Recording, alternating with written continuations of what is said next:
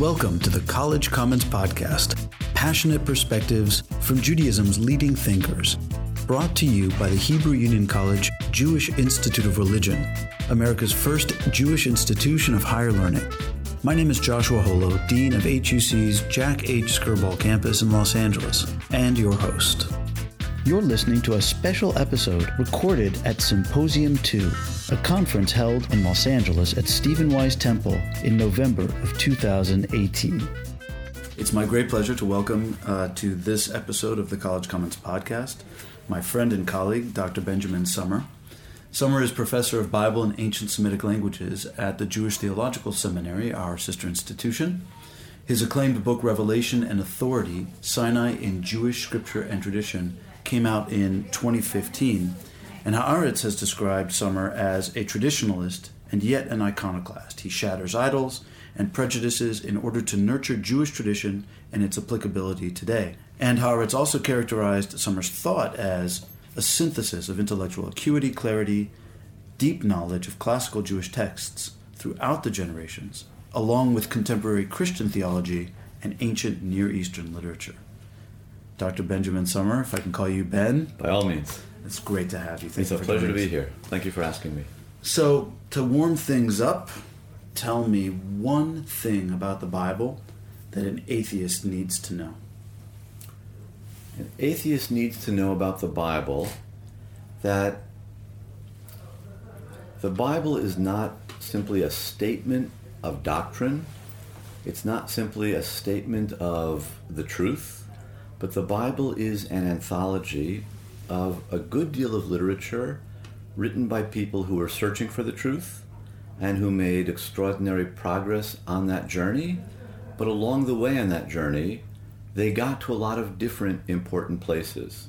The Bible is full of debate and discussion and disagreement. There certainly are boundaries to those debates.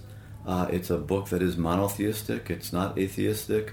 It's not polytheistic, but what the authors mean by monotheism, what they mean by God, what they think the relationship between God and the world is, and what God is at all, is much, much more variable than they're probably assuming if they haven't picked it up and read it with an open mind. And when I say read it with an open mind, I don't mean to say that an atheistic reader is going to have a closed mind.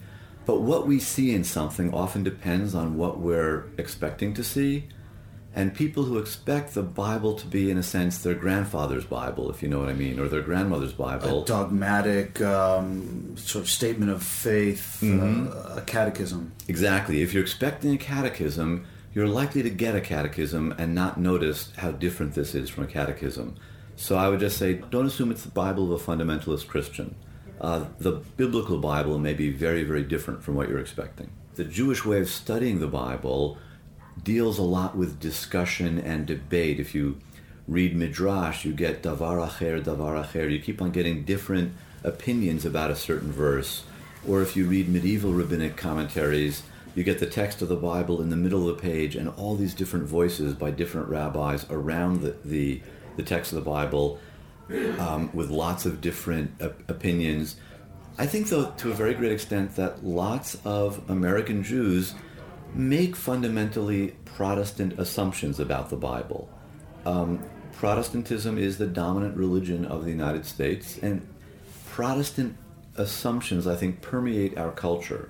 And so many, many Jews, actually, I think even most Jews make Protestant assumptions about the nature of Judaism.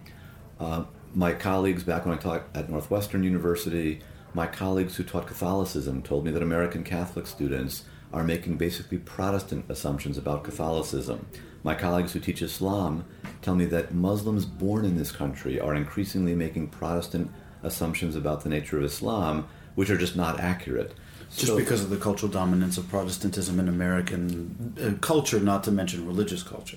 That is, America was founded by Protestants. Plymouth was founded by Protestants, and a certain kind of Protestant And those assumptions are so deep in American culture about what religion is. Name it for us, or give me a very, very narrow example of what you mean by a Protestant assumption. Martin Luther and John Calvin, the reformers, pushed back against the Catholic Church, has to do with the role of Scripture, the role of the Bible in religion.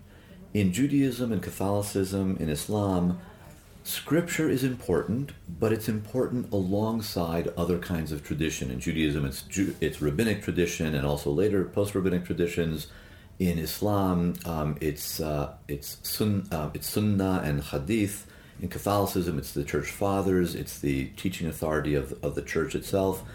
And Scripture, it's got a place, but it's not the only pillar on which the religion rests. And furthermore, Scripture is often seen through the lens of the tradition. One of the things that the Reformers did, that Luther does, that Calvin does, and that Protestants do to this day, is they say that the individual can go back to Scripture himself or herself, have an individual relationship with Scripture. They don't always have to look through the lens of tradition. Right, individual and unmediated. And unmediated. They don't have to look at it through the eyes of the priest or the rabbi.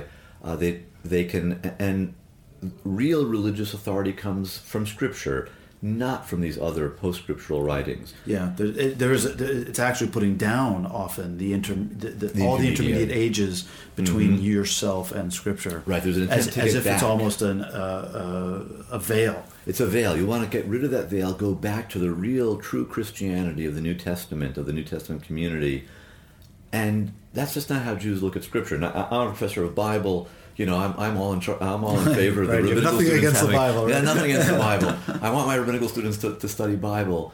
But I often do find myself in the odd position, especially when I'm teaching at synagogues, of trying to remind my fellow Jews that the Bible's not that important in Judaism.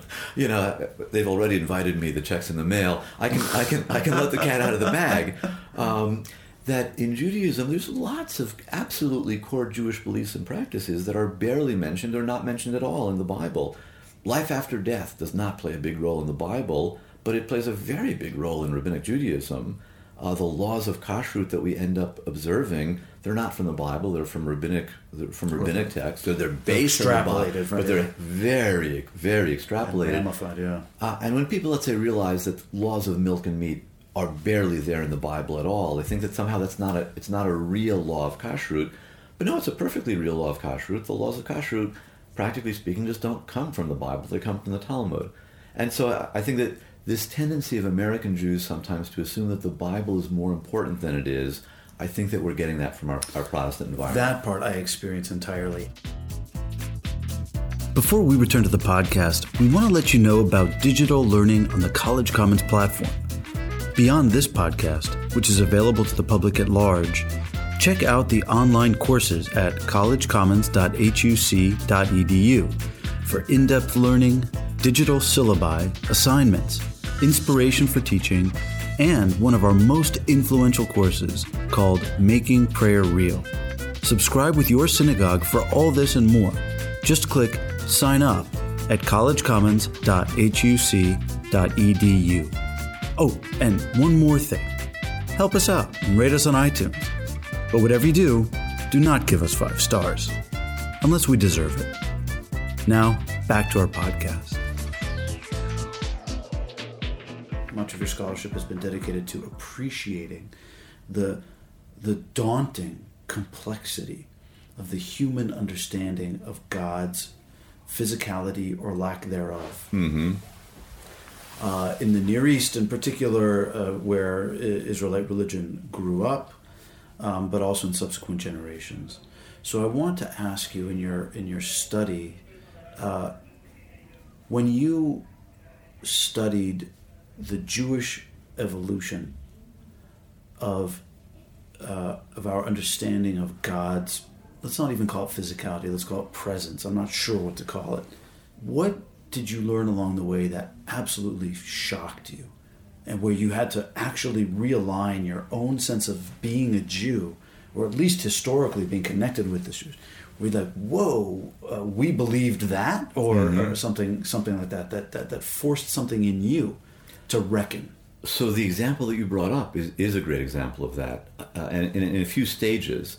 When, like everybody else, when I was a kid, I was taught that the Bible doesn't believe in a physical God. God is invisible because there's nothing to see.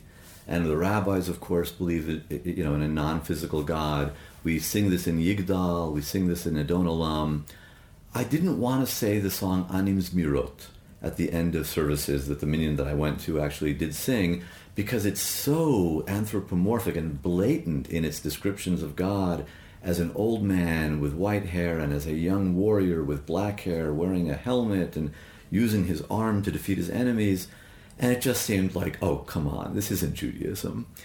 And then my third year or fourth year of graduate school, I took a seminar with my doctoral advisor, Michael Fishbane. It was his last year teaching at Brandeis University before he went to the University of Chicago. And it was an extraordinary class on myth in rabbinic literature and the roots of Jewish mysticism in rabbinic literature. And reading various texts with him, I began to see that actually the rabbis do believe in the physicality of God, and there is a huge stream in Jewish thought that does believe in some form of a physical God. This was really a shock to me. And that really changed my view of Judaism. It wasn't only an academic class I was doing as a PhD. It's a class that changed my understanding of my own religion as I realized that the physicality of God is very important in parts of the Jewish tradition. So that, and around the same time, a professor who was then at JTS, now is at Bar-Ilan University, Ed Greenstein, talked about how Anim Zmirot, that song that I didn't like at the end of services, that if you actually read it closely, it's actually anti-anthropomorphic because it's giving us so many different images precisely so that we realize that none of these is accurate, that none of us can see God, none of us can even imagine what God looks like. It forces the fact that they're metaphors because they're giving you so many metaphors that you can't nail one down. Right. So Professor Fishbane showed me that I had a misimpression of the whole Jewish tradition, that God is much more imaginable and much more physical. And Professor Greenstein showed me that I was reading Anim Zmirot wrong anyway, that in some ways it's much more sophisticated in its use of those images than I had realized. And he was so obviously right in his interpretation. I just wasn't paying enough attention to it when it was being read, in part maybe because I just didn't want to pay attention to it because I was kind of put off by it. And instead of accepting its challenge, I was sort of escaping its challenge by ignoring it. So that's an example where my studies really changed things. Later, I wrote a book that dealt with this topic. And when I wrote that book, The Bodies of God and the World of Ancient Israel, I began slowly to realize that what I was saying about the Sefirot in Kabbalah, and even these are the emanations of the divine, sometimes called Godhead, the very, very core of divinity, and the emanations of descending degrees of divinity outward from in concentric circles. They're called Sefirot because they're enumerated. Emanations is what they're called. So in studying these Sefirot and thinking about the ways that actually they pick up on a biblical way of seeing God, on an ancient Near Eastern way of understanding what divinity is, I began to realize, well, on the one hand, I was trying to make a connection between Kabbalah and biblical literature. I was trying to argue that in places where Kabbalah seems new and weird and radical, it was actually deeply, deeply traditional. That Kabbalah was actually picking up on a biblical way of understanding God. Now, in the course of coming to that realization, or making that argument, I was sort of surprised and not so pleased to realize that everything I was saying about the Sefirot as deeply rooted in ancient biblical Judaism also applied to the Trinity. That if God can have 10 Sefirot and yet still be one God, then God could have 3 persons and still be one God. And if this idea of multiplicity within unity in Kabbalah has a biblical basis, and my argument in the book is about that biblical basis, that the biblical authors think that unity can have multiplicity when we're talking about God.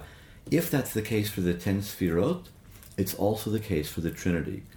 And somewhat, as we say in Hebrew, ba'al korchi, against my own intuitions and desires, I had to admit that I had researched myself into a place where I had to argue that traditional Jewish objections to the Trinity are not acceptable even from a Jewish point of view.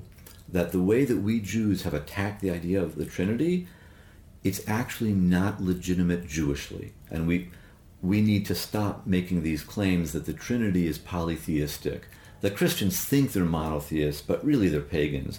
No, from a Jewish point of view, forget about even inter-religious dialogue. Right. By our own metrics. By our own metrics, the Trinity is a kosher model. I was worried that the Jews for Jesus would pick this up. Right. But as an academic, as an intellectual, I've got to, I'm committed to truth, to emet, to kushta in Aramaic, and I had to, I had to write this. So it's in chapter 6 of my book, and it really had to change the way I, not only as a scholar, but as a religious Jew, how I view Christianity. And actually, like within a few weeks of the book coming out, like within 2 weeks, I started getting emails from Jews from Jesus, and I wasn't really always sure what to do with them because I don't believe in the Trinity. I'm not encouraging people to believe in the Trinity. I certainly don't think that there's going to be any possible authenticity or legitimacy to the Jews for Jesus. But I think that the theological model that the Trinity is based on, it's an authentic Jewish model. And within Jewish-Christian dialogue, we have to acknowledge that. Authentically, shall we maybe put a finer point on it? In the biblical model, the claims of monotheism are not specious. Correct. From the point of view of biblical monotheism, the idea of a triune God, of a God who is three and yet one, that actually is feasible from the point of view of some biblical authors. I should emphasize, not all biblical authors. What I discuss in this book is a debate among different biblical authors. And the truth is that the main thrust of biblical theology is not happy with that theological imagination. But there are biblical writers in the book of Psalms, in Isaiah, and in parts of the Pentateuch, parts of the Torah, especially what we modern Bible scholars call the J and E sections of the Torah, that completely embrace this model. Rabbinic literature also has that model. Is the argument that it's triune, or just that there's the capacity for multiplicity? Multiplicity, not specifically not three. Three, none of them go with three. It's the conceptual premise that plurality can exist within unity. Right. It's plurality within unity. It's not specifically three. Right. Which is and then in Kabbalah, already a bit in rabbinic literature, that it's actually more 10 becomes the number in Jewish tradition. That's the enumerated part, because there's only 10 sefirot, and each one has specific characteristics. So, I understand what you're saying. I do find it interesting that, I'm not capable of arguing biblically, but with respect to the sefirot and the effectively 13th century codification of the Kabbalah and the sefirot, is there not first of all, the mythic embodiment of God, I totally get in medieval mysticism. That's patent. Mm-hmm. But when I think of the sefirot,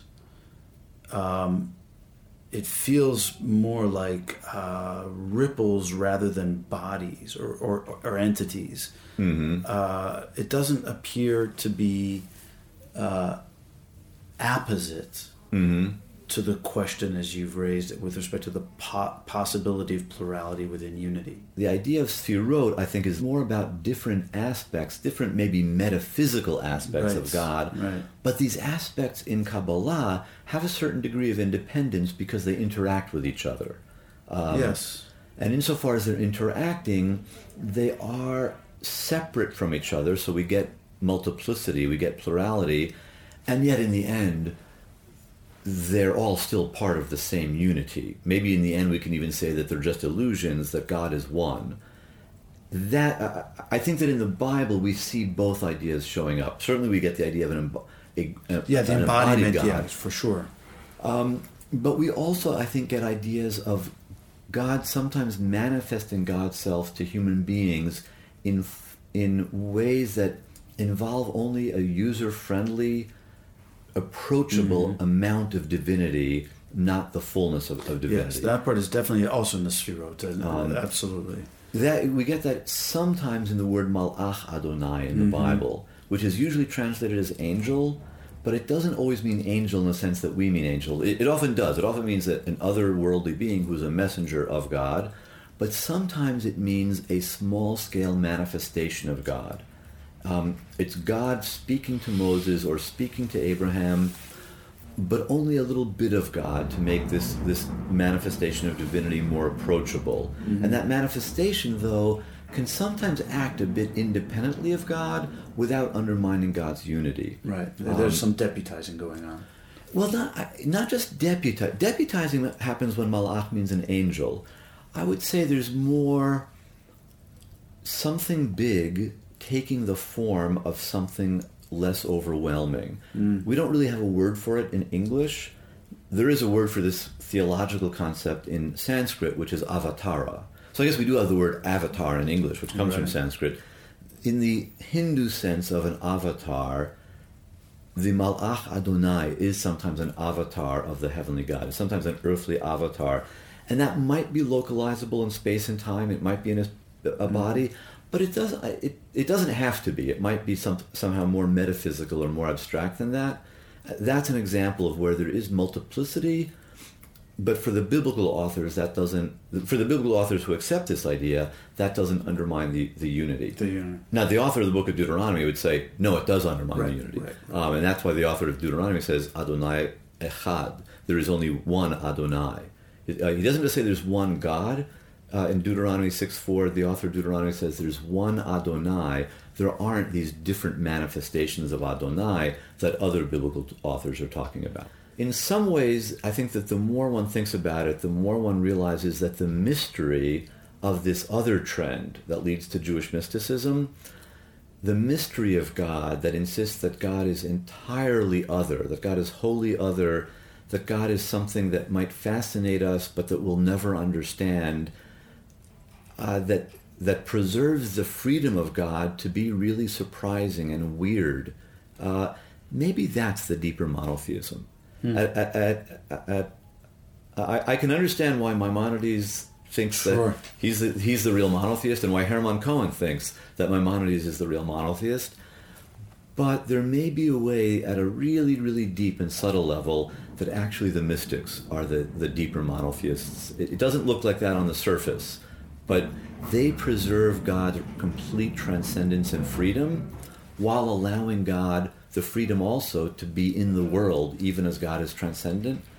Their God is very much both and, which on the surface makes their God look more pagan, but deep down, no, that tells us that actually their God is more radically free and transcendent, and hence more truly godly, more godly.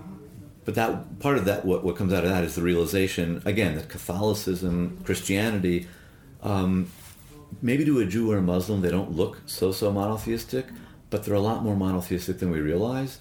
And even Hinduism, there's an increasing recognition of this among Jewish thinkers, even some very, very orthodox Jewish thinkers. There's increasing recognition that many forms of Hinduism really are monotheistic. And some call themselves as much too. Yeah. Right? And so there's a... Yes. Well, we could talk much longer, no doubt, but I want to thank you for taking the time. It's always a pleasure to talk to you. And great. This has been great. We hope you've enjoyed this episode of the College Commons Podcast, available wherever you listen to your podcasts, or at the College Commons website, collegecommons.huc.edu, where you can also stay tuned for future episodes.